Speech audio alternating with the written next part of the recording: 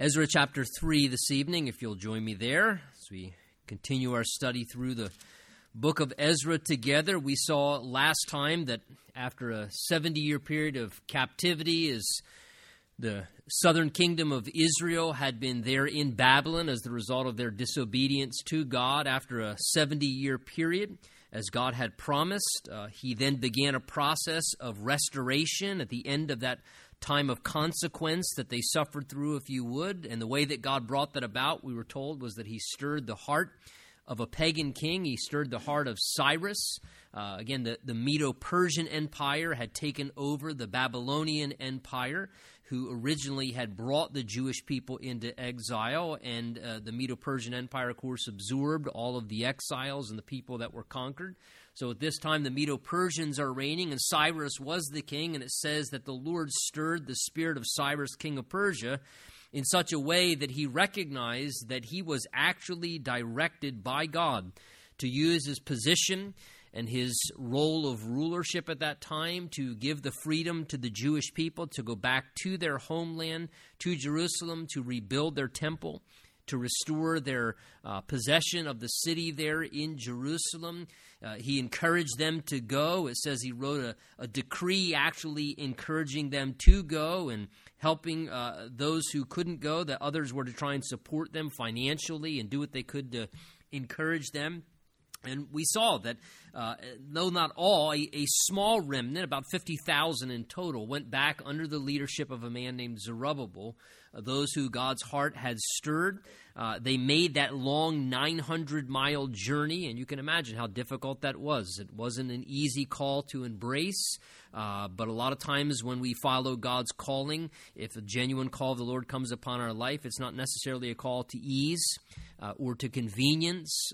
The way of the cross is the way of denying yourself and taking up your cross and following Jesus. And the Christian life is a call to sacrifice generally. And when we follow sometimes a calling of the Lord even more specifically, there's going to be a part of that times requires something of us, a measure of sacrifice, even as our Lord made to be effective in his ministry. And so those who are willing to embrace that calling and take on that sacrifice for seeing the higher call of God, packed up their belongings there in Babylon. No doubt they had become very settled and comfortable.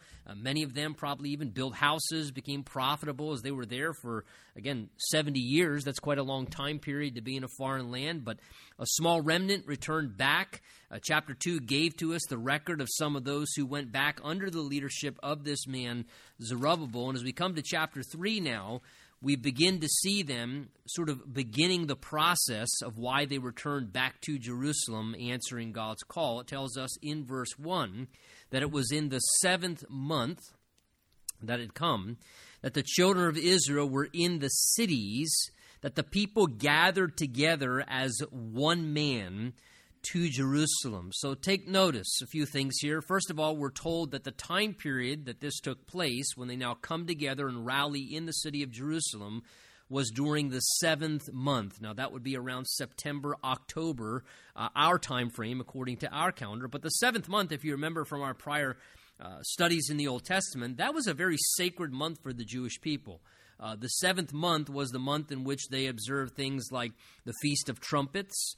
It was also when they celebrated the Day of Atonement, or what we call Yom Kippur. That is that national holiday or holy day, if you would, where one time a year on a sacred and special day, the high priest, with the blood of an innocent lamb, remember, would go into not only the holy place, but all the way to the rear of the temple, the Holy of Holies, where the Ark of the Covenant was, and he would apply that blood of the lamb on the mercy seat there as a way of making atonement for the sins of the whole nation.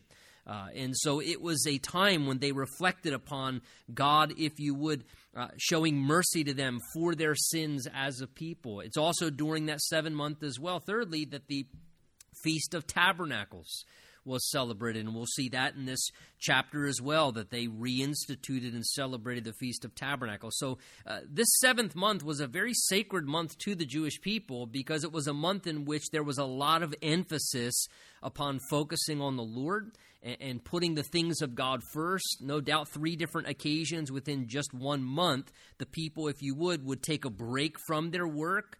They wouldn't be out in their fields. They wouldn't be working their businesses. They wouldn't be doing their hobbies and all the things that, we do in just everyday life.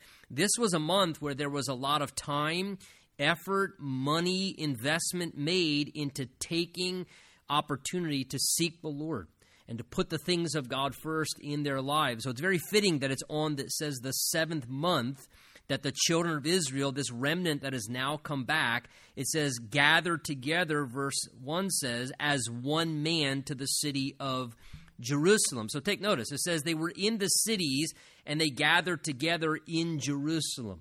And that indicates to us that when they returned back to the area, they didn't all settle into Jerusalem itself. It seems they settled in the surrounding areas of Judea and southern Israel.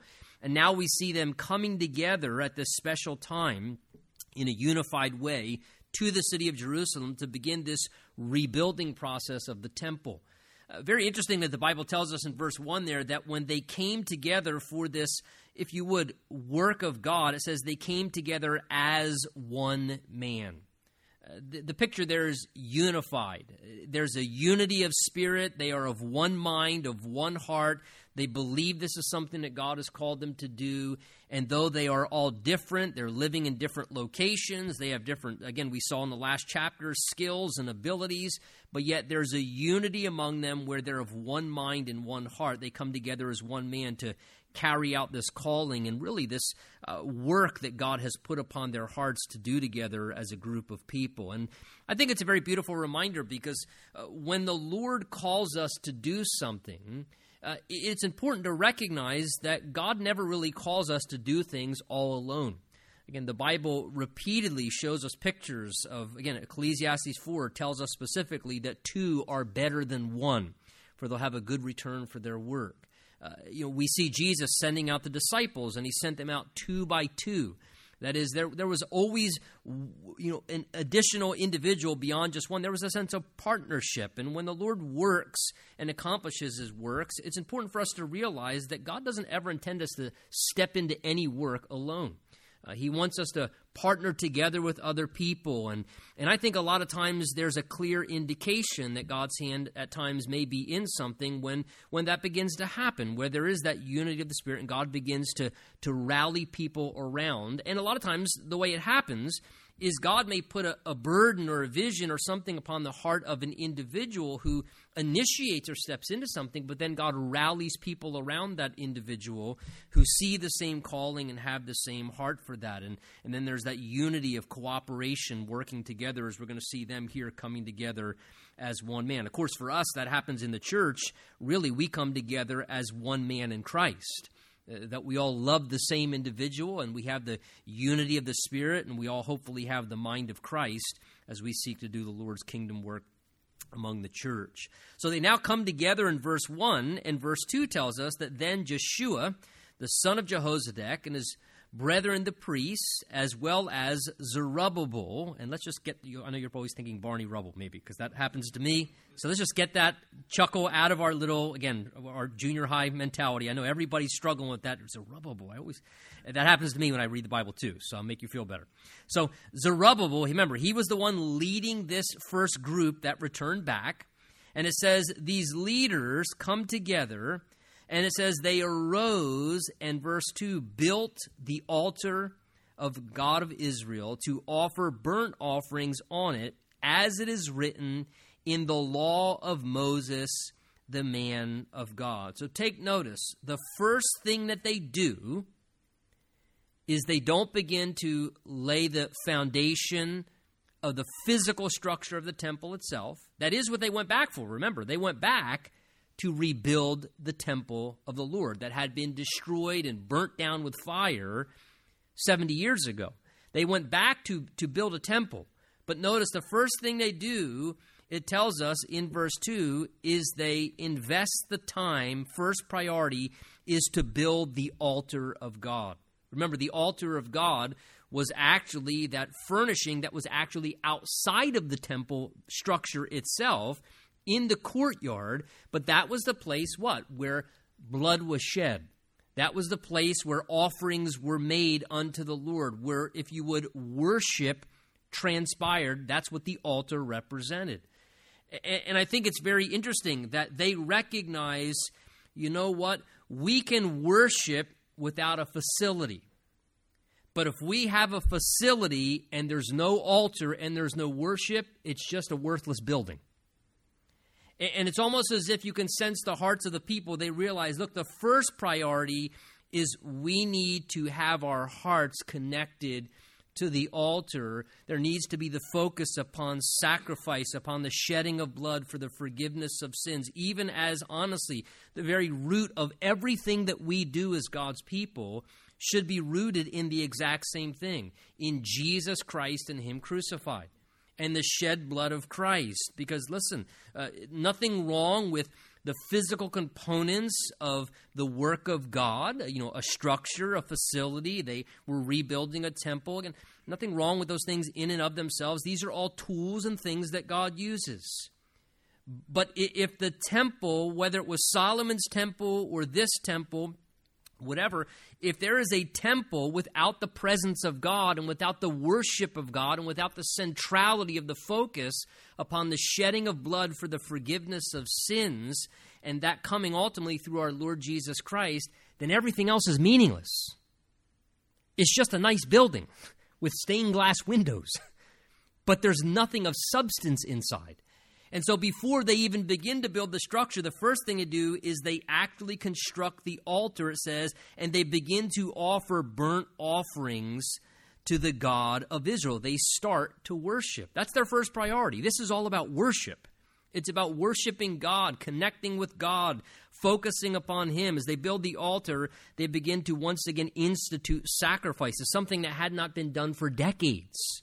And now again, blood is being shed. The offerings are being made as God required as a way of worship towards Him. And the first thing it mentions in verse 2 they were doing was offering burnt offerings.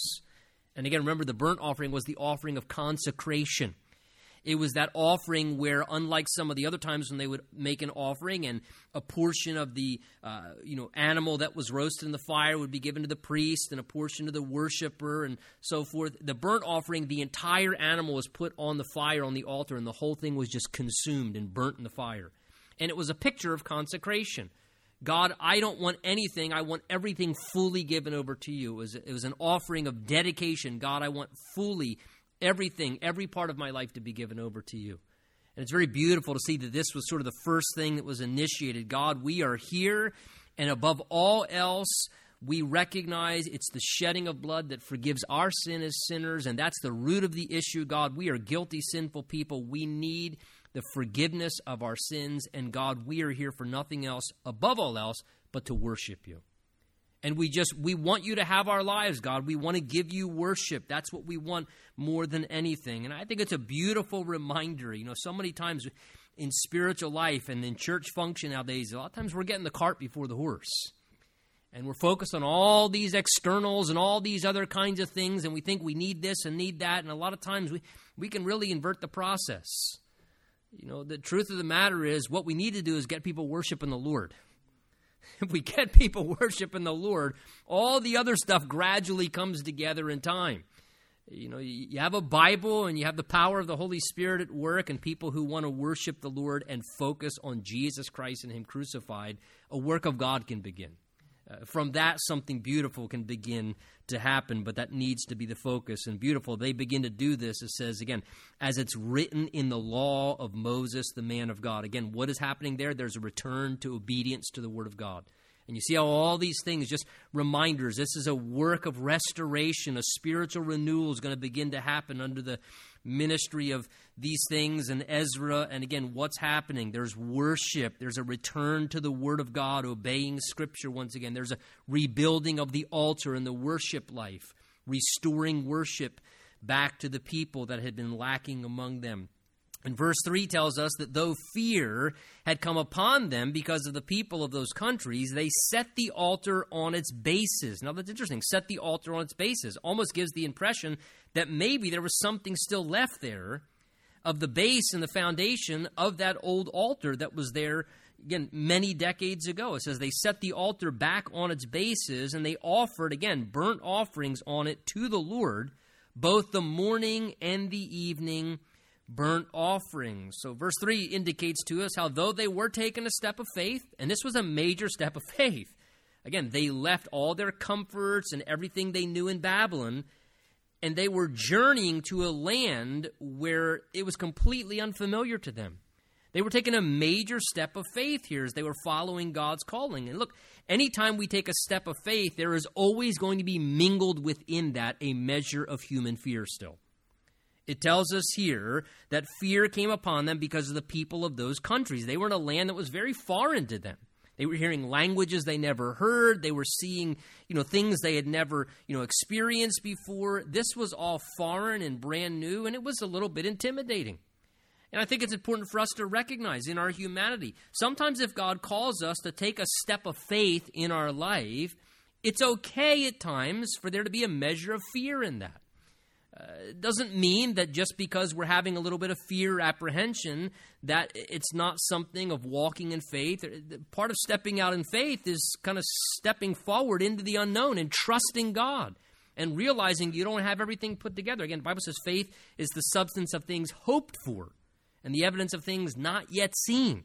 So it is a little bit difficult to do that, but nonetheless, we have to continue to walk in faith and kind of push through those fears and continue to trust the Lord. And that's what they were doing. And the way they centered themselves was they continued to put their eyes on the Lord. And though they were dealing with the fear of the people around them, it was a little scary. It says they kept focused on the Lord by offering burnt offerings to the Lord. Notice verse 3, both morning and evening. Again, we read of this back in Numbers chapter 28, where God there prescribes, again, in the Word of God, that they were to offer regular offerings on a daily basis. There was the morning offering and the evening offering.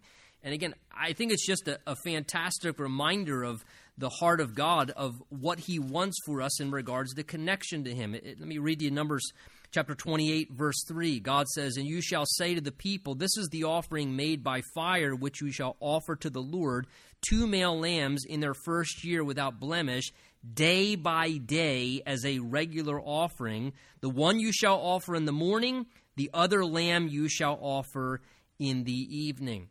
But again, do you see what God prescribed for the people? Consistent, daily, regular worship. God said these were the regular offerings day by day, one in the morning, one in the evening.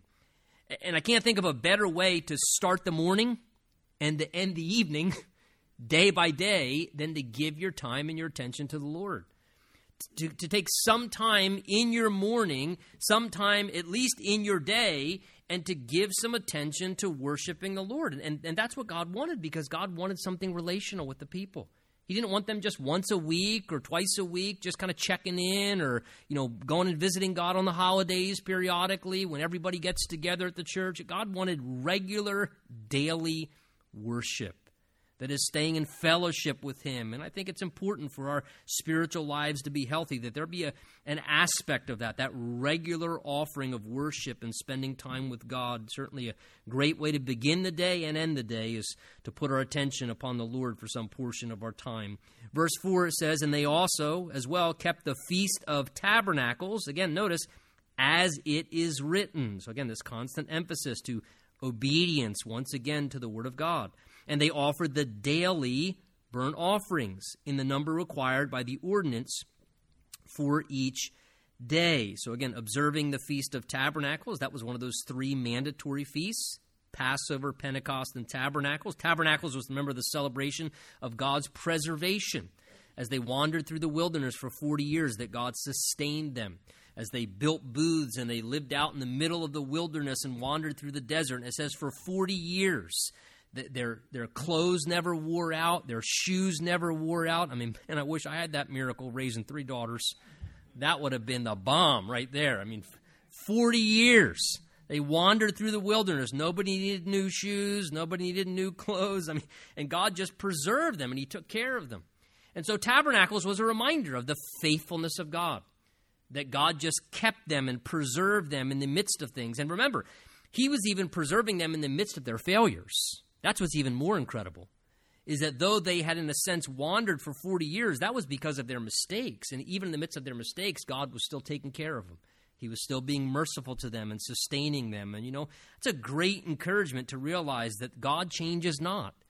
And God can sustain us and preserve us, whether we're wandering through a wilderness for a season of our life, and maybe even sometimes if we find ourselves wandering around the wilderness and struggling because maybe we even made some poor choices and got ourselves in that situation. God is a merciful God who can sustain us and preserve us. And this is what the Feast of Tabernacles was a way for them to commemorate. They remembered that when they celebrated the Feast of Tabernacles. And no doubt this was a good reminder to the people as they've now journeyed back from Babylon. They've come back to Jerusalem. They're 900 miles away from everything they know. It's a new surrounding. They're wondering, this place is burnt down. Again, remember, the city was destroyed. It was rubble. They returned back to basically, it wasn't like, they went somewhere and had a nice little setup. They went back to a city that was like a war zone. And God's saying, do you remember how I sustained you for 40 years? I can do it again. I can take care of you again. You reflect upon that. I took care of your forefathers for 40 years. I'll take care of you in this.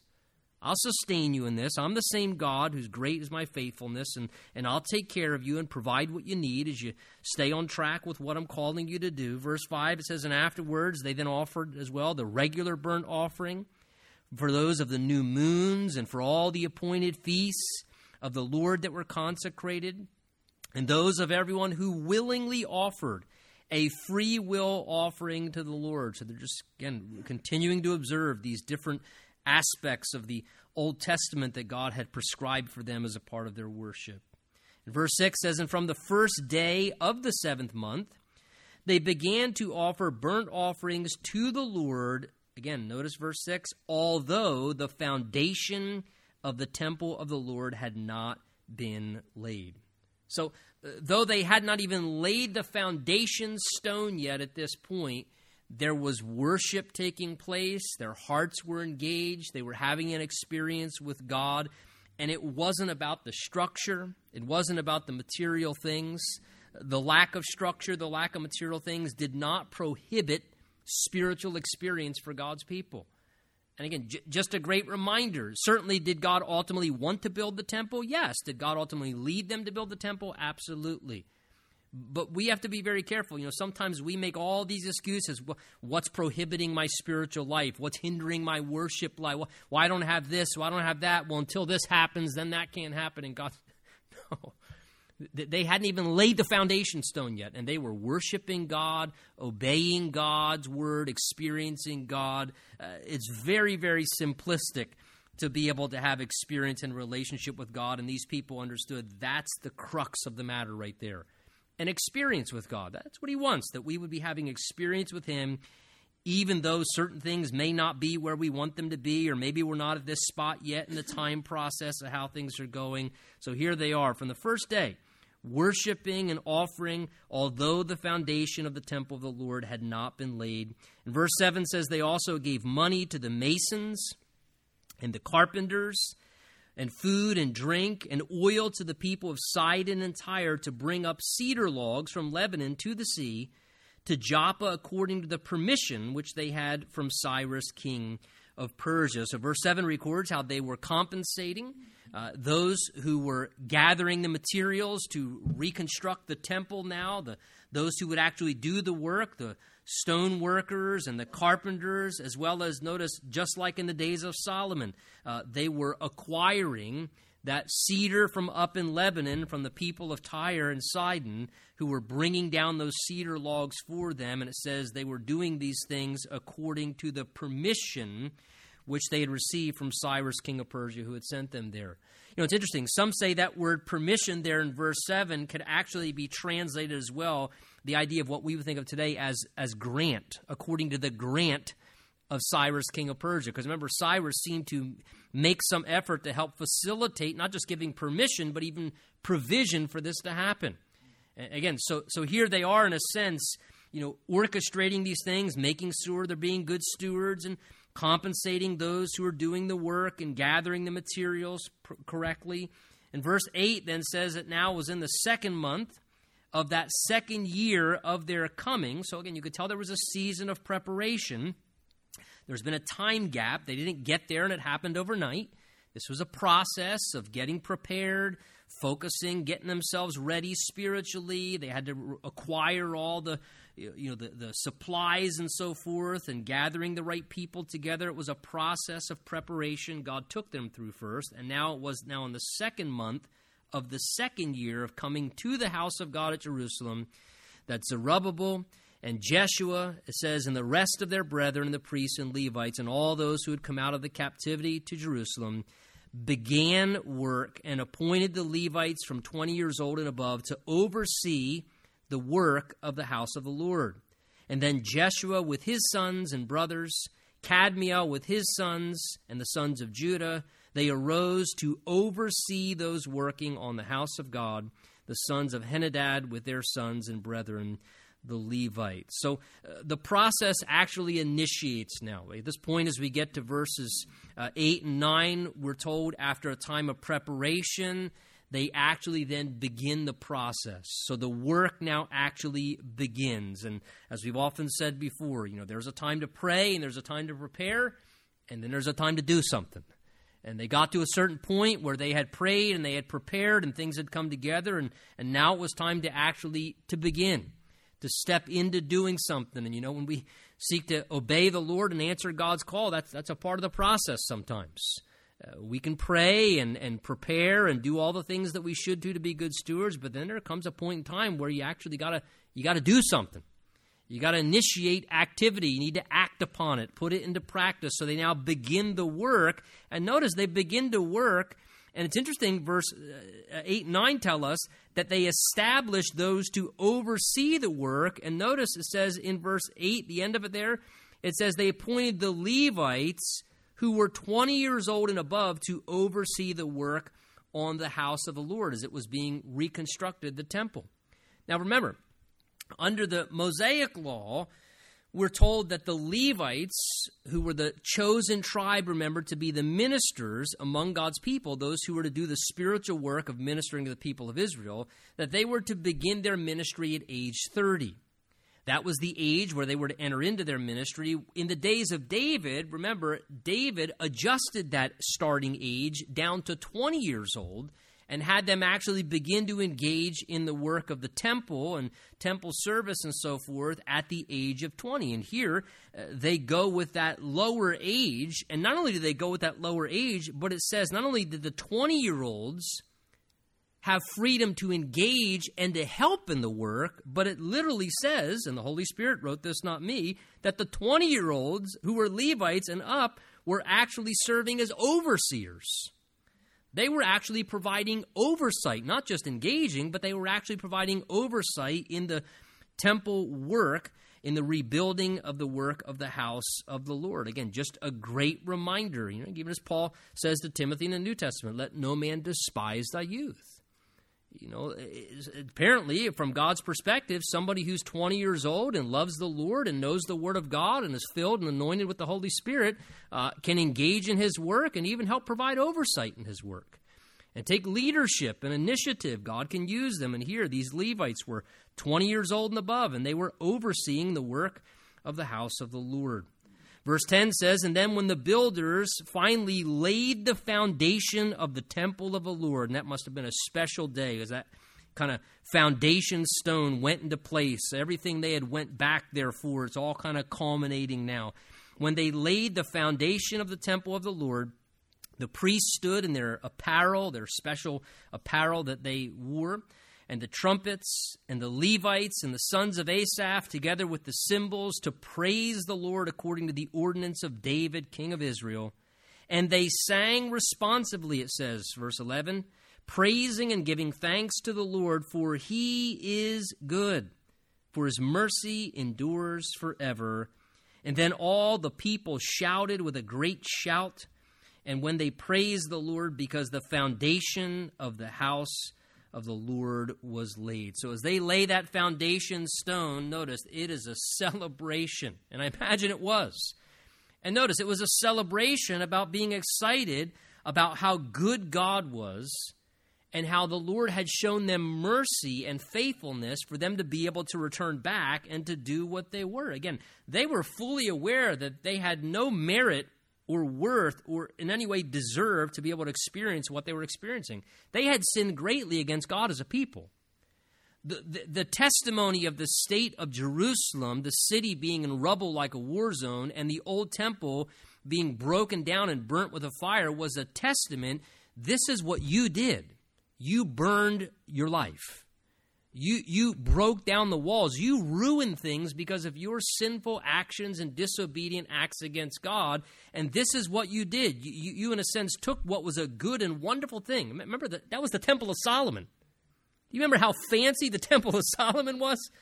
I mean, the Temple of Solomon, people say by modern estimates, which isn't even really that large of a structure, was estimated to have had put into it anywhere from $5 to $8 billion worth of wealth. That's what got trashed by Nebuchadnezzar when he came into the city. And now it's all a bunch of burnt up rubble. And so when they went back, there was this real sense in their minds as God not only brought them back, and they're looking at all this as a constant testimony, this is what you created. Your life is ashes and rubble, and it's all burnt and charred, and it's an absolute mess. But God says, but now we're going to rebuild that. Now we're going to start all over, and we're going to restore everything that you ruined. And we're going to rebuild it. And we're going to do something wonderful with your life again. So as they come back and they're recognizing what God's doing and giving them an opportunity to reinstitute the wonderful things that God wanted for their life and to rebuild, it says as they lay down that first foundation stone, the people just begin to sing responsively. It says they just begin to worship the Lord, praising and giving thanks. Lord, you are so good. You're so good, Lord, that you would do such kind things for us, and your mercy, Lord, that you've shown. Lord, we don't deserve any of this, but yet you're so merciful that you're willing to do this. And it says the people were just so enthusiastic. Again, this wasn't just a pep rally of trying to work up energy. This was the people were genuinely excited about God, so much so that it says they're singing responsively, they're playing instruments. It says all the people shouted with a great shout as they praised the Lord because they were so thrilled about what God had done and what God was now doing. They sensed that this was the beginning of something very wonderful as the foundation was being laid among them. Now, here's what's interesting. Look what happens in verses 12 and 13. Here they are excited about what God's doing. They're celebrating. This new temple is about to be built. The work of God is beginning to start among them. But verse 12 says, but many of the priests and Levites and heads of the fathers' houses, old men, it says, who had seen the first temple, that is, those who had apparently left the land of Israel when they were probably children, and then spent the full 70 years of captivity, and now have come back, but they have seen Solomon's temple. They saw that glorious temple that existed in Solomon's day. That's what this is describing. It says, the older men who had seen the first temple, they wept aloud with a loud voice when the foundation of this temple was laid before their eyes, yet many shouted aloud for joy, so that the people could not discern the noise of the shout from the noise of the weeping of the people, for the people shouted with a great shout, and the sound was heard afar off. So notice, you have two things happening here. You have one group who has come back, and they are just excited about what God's doing. And as the temple foundation is being laid, they are like, this is incredible. God's doing something. And they are stoked and really excited. God's going to do something incredible. And they're all energized and, thrilled about what God's about to do. And then you have the older group who can look back with, if you would, more in the rearview mirror, and they say, yeah, but if you knew what it was like in the good old days. Oh, man, this measly temple and this rubble and this is nothing like, if you saw what it was like in the good old days with Solomon's temple, man, now that was really something. And all those good old days. And so they actually start to cry. Others are worshiping and celebrating, and they're excited about what God's doing in the present. And now here are people poo-pooing and crying and upset and saying, oh, but this is nothing compared to what we used to experience. This is so small. This is so insignificant. It doesn't have all the extras and the bells and the whistles. I mean, all we have is some stones. Where's all the glitz and all the great wonder? And they're beginning to weep and to cry as others are trying to celebrate and worship, and you kind of have this conflict that's going on here. And, interesting, you read the book of Haggai, and God ultimately raises up a prophet to rebuke those who were saying that, who were kind of looking back and complaining and upset and kind of discouraged because they were so focused on what God did in their past. And again, Solomon's temple was a great thing, but they were so focused on what God had done, they were failing to appreciate and recognize what God was trying to do. One of the greatest mistakes we can make sometimes that hinder what God's wanting to do in the present is we are so caught up in daydreaming about all the great stuff God did in the past. Oh, well, remember what God did back in this generation. Oh, wow. That was, but now look, this is nothing compared to that. And we fail to appreciate or be enthusiastic about what God wants to do. In a sense, I think we can almost quench the Spirit of God in the present moment because we are so focused on what God did in the past. And it's a very common thing that we all can do where we're just kind of reflecting too much on the good old days. And maybe they were good old days. But the point is the Bible tells us, this one thing I do, Paul says, forgetting those things which are behind, reaching forward to those things which are ahead. And be very careful. If your primary excitement is about what God used to be doing in your life, or some way God was working in your life, or maybe some old experience in your spiritual life, or, I was a part of this group, or, I used to be a part of that church, and that church was happening, and if that's where your focus is, you're really going to rob yourself of the opportunity to be open to what God wants to do now.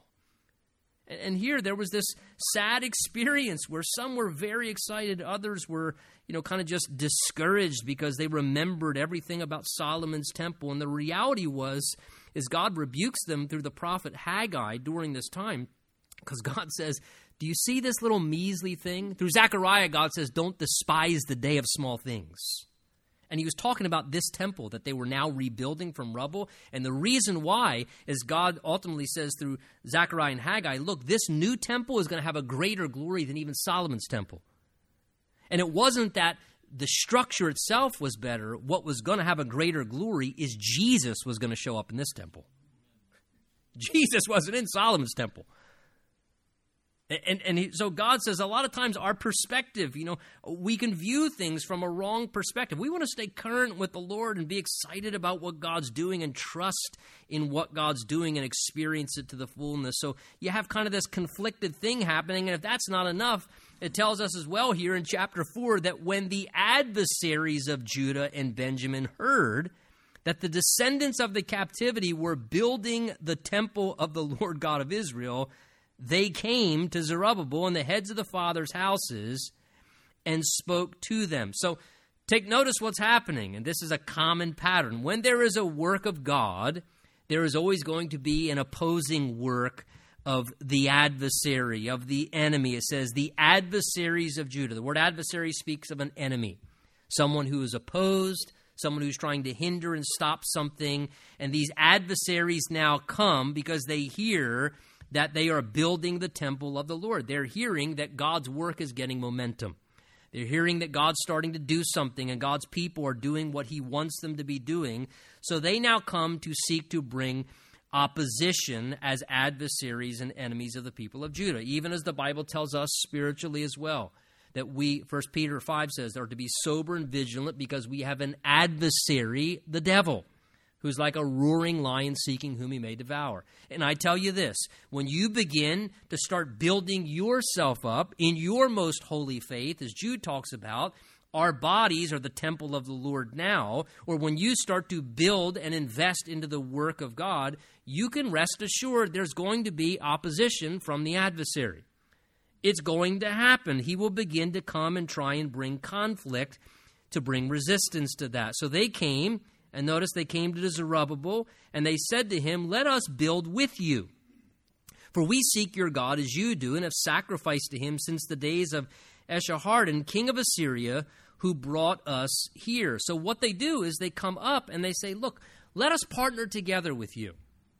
And they identified themselves as those who were brought up by the king of Assyria and put there in the land of Israel. Now, that reflects all the way back to the time of when the Assyrians had conquered the northern kingdom, and a part of what they would do when they conquered territories is they would then take people and disperse them in all types of different lands, so they had no sense of national identity and they could never regroup and revolt.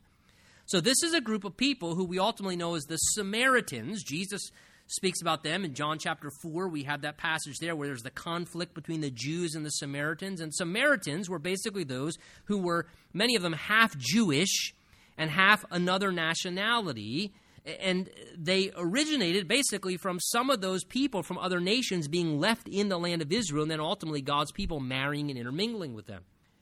And so here you have this group of individuals who don't know Yahweh God in a personal way, and they say, look, we want to partner with you to build with you, and we sacrifice to your God just as you do.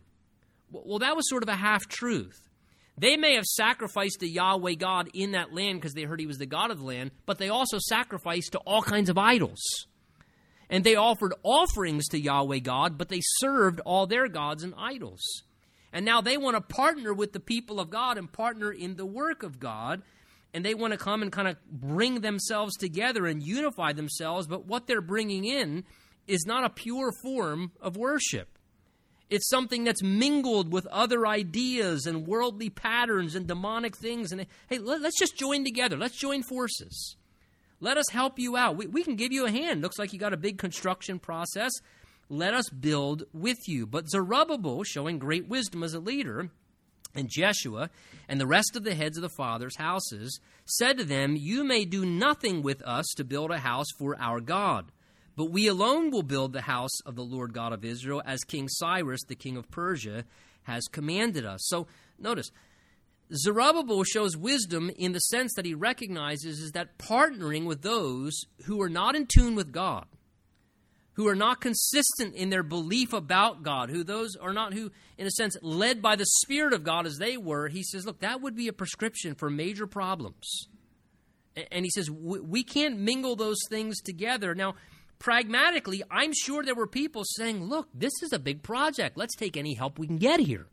Why would you turn down help? You know, anytime, sometimes when you step into doing something for God, typically, like Jesus said, the harvest is plentiful and the laborers are few. And so sometimes God's people have a tendency to make the mistake to take any help they can get. Hey, if you're breathing and you're willing to help, sure, come serve. Be careful of that.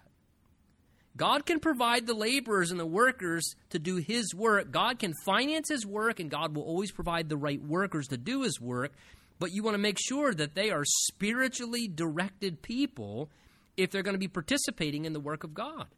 And so Zerubbabel here says, look, that may sound practical, but it doesn't line up spiritually. And he says, so we can't do that, because he knew if he began to partner with them, before he knew it, they'd be socializing with them, their kids would be intermarrying, and they would be all intermingled with idolatry and all kinds of other things. So he draws a line and he says, look, God will take care of us. We're going to do what God told us to do, but we're going to do it according to the leading of the Lord. And he declines their offer of partnership. Well, they don't take too kindly to that. So again, if the enemy can't join you, then he'll try and destroy you. Verse 4 says, then the people of the land show their true colors. They tried to discourage the people of Judah, and they troubled them in the building. And they hired counselors, it says, against them to frustrate, it says, their purpose all the days of Cyrus, king of Persia, until the reign of Darius, king of Persia. So notice, the enemy can't get them to compromise by partnering together, so he begins to take other avenues to try and bring resistance. He tries to use the tool of discouragement. They seek to discourage the people from doing what God told them to do. And then they try and trouble them in the process. And then it says they hire counselors to make accusations against them to try and frustrate their purpose. And again, I have these terms circled in verse 4 and 5 because these are the tactics of our adversary as well.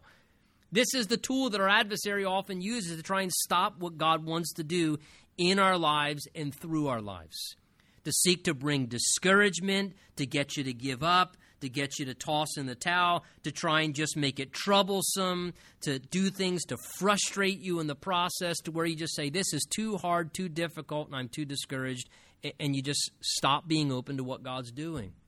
And beware of that. These are often tactics of our enemy as well, even as these enemies were trying to use these things. Now, notice verse 5 says that they seek to do these things, and this happened, it says, all the days of Cyrus, king of Persia, that's who sent them there, even until, notice verse 5, until the reign of Darius, king of Persia. So this spans multiple reigns of the Medo-Persian Empire, what's being described there. And verse 6 down through verse 23 in this chapter are somewhat of a parenthetical section. Difficult to kind of understand, but what's described in verse 6 through 23 is sort of just a broad brush example of some of how this activity happened for years and years beyond this, all the way out through the days of Nehemiah, when they were actually building the walls of the city and actually reconstructing the city as well. So what he describes here is sort of just an example of how some of these things, the discouragement and the trouble, took place against them. So let me just read to you, if I could, from verse 6 down through verse 23 as we kind of tie this up. This is one of the examples by, again, a letter and different things to try and trouble that they sought to do. And we'll conclude there with verse 24 as it kind of really comes what would be after is described in verse 5. So it says, it was in the reign of Ahasuerus, in the beginning of his reign, there's another emperor described, they wrote an accusation against the inhabitants of Judah and Jerusalem.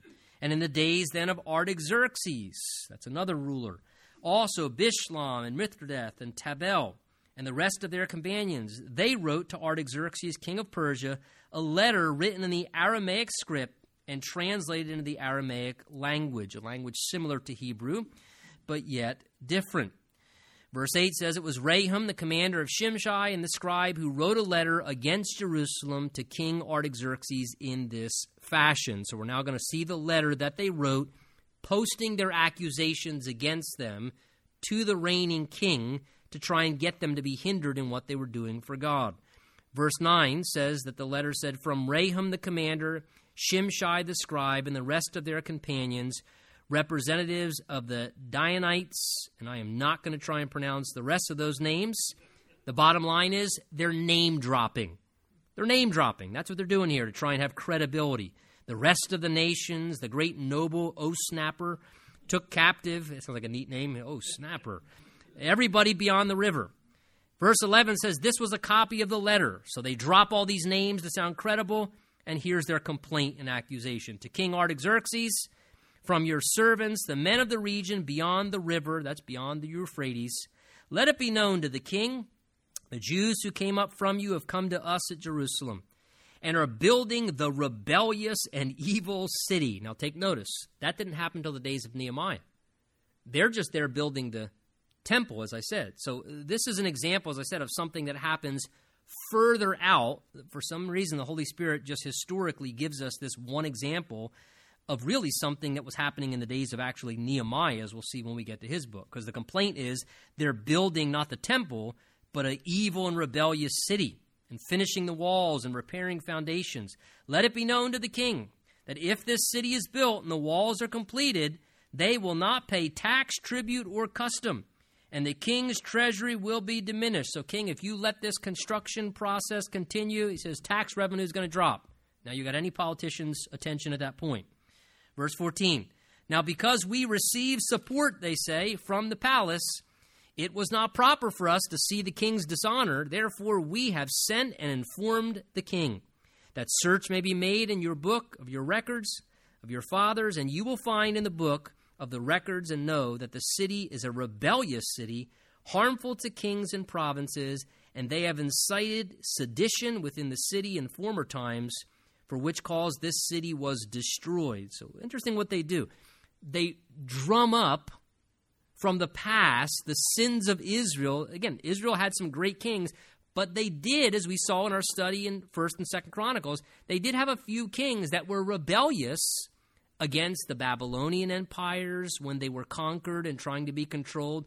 So they say, hey, check your records. There's been some evil, rebellious people who've reigned over this territory. That's why this city was destroyed.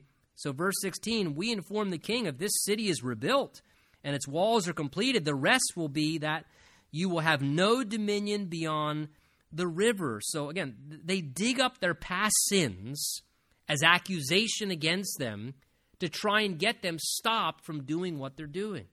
And you know what? Listen, folks, that is exactly how the devil, our adversary, is going to orchestrate one of his main forms of resistance against your life. He's going to dig up your past failures, and he's going to throw them in your face. And he's going to continue to document them and identify them and remind everybody around you of your past sins and your past failures to try and use the reality of your past mistakes as a way to prohibit you from what God wants to do in your present life. Be aware it's going to happen. The Bible says that the devil is the accuser of the brethren. You know what? But the Bible also tells us that we have an advocate, a defense attorney, Jesus Christ. And it's his blood that cleanses all of our failures, and our righteous standing comes from him, not from the reports of the accusations of our past failures from the devil. So you believe what Jesus says about you, not what your adversary is trying to drum up about your past and his accusations. Well, the king, upon getting this letter, answers in response, saying, look at verse 18, the letter which you sent has been clearly read before me. And I gave the command, and a search has been made, and it was found that this city in former times has revolted against kings, and rebellion and sedition have been fostered in it. And there has been mighty kings over Jerusalem who have ruled over the region beyond the river, and tax and tribute and customs were paid to them. Now give the command that these men may cease, that the city may not be built until the command is given by me. In other words, go and stop the construction process. Take heed now that you do not fail to do this. Why should damage increase to the hurt of the kings? And the copy of this letter was read before those who were there, and they went up in haste to Jerusalem against the Jews, and by force of arms, they literally with weapons went up, and they restricted them and made the work cease. Now, verse 24 really is honestly, as strange as it sounds, what picks up at the end of what was going on back in verse 4 and 5, which was the seeking to frustrate the work of God to rebuild the temple. And notice, that's why it says, verse 24, thus the work of the house of God, which is at Jerusalem, the temple, that work ceased.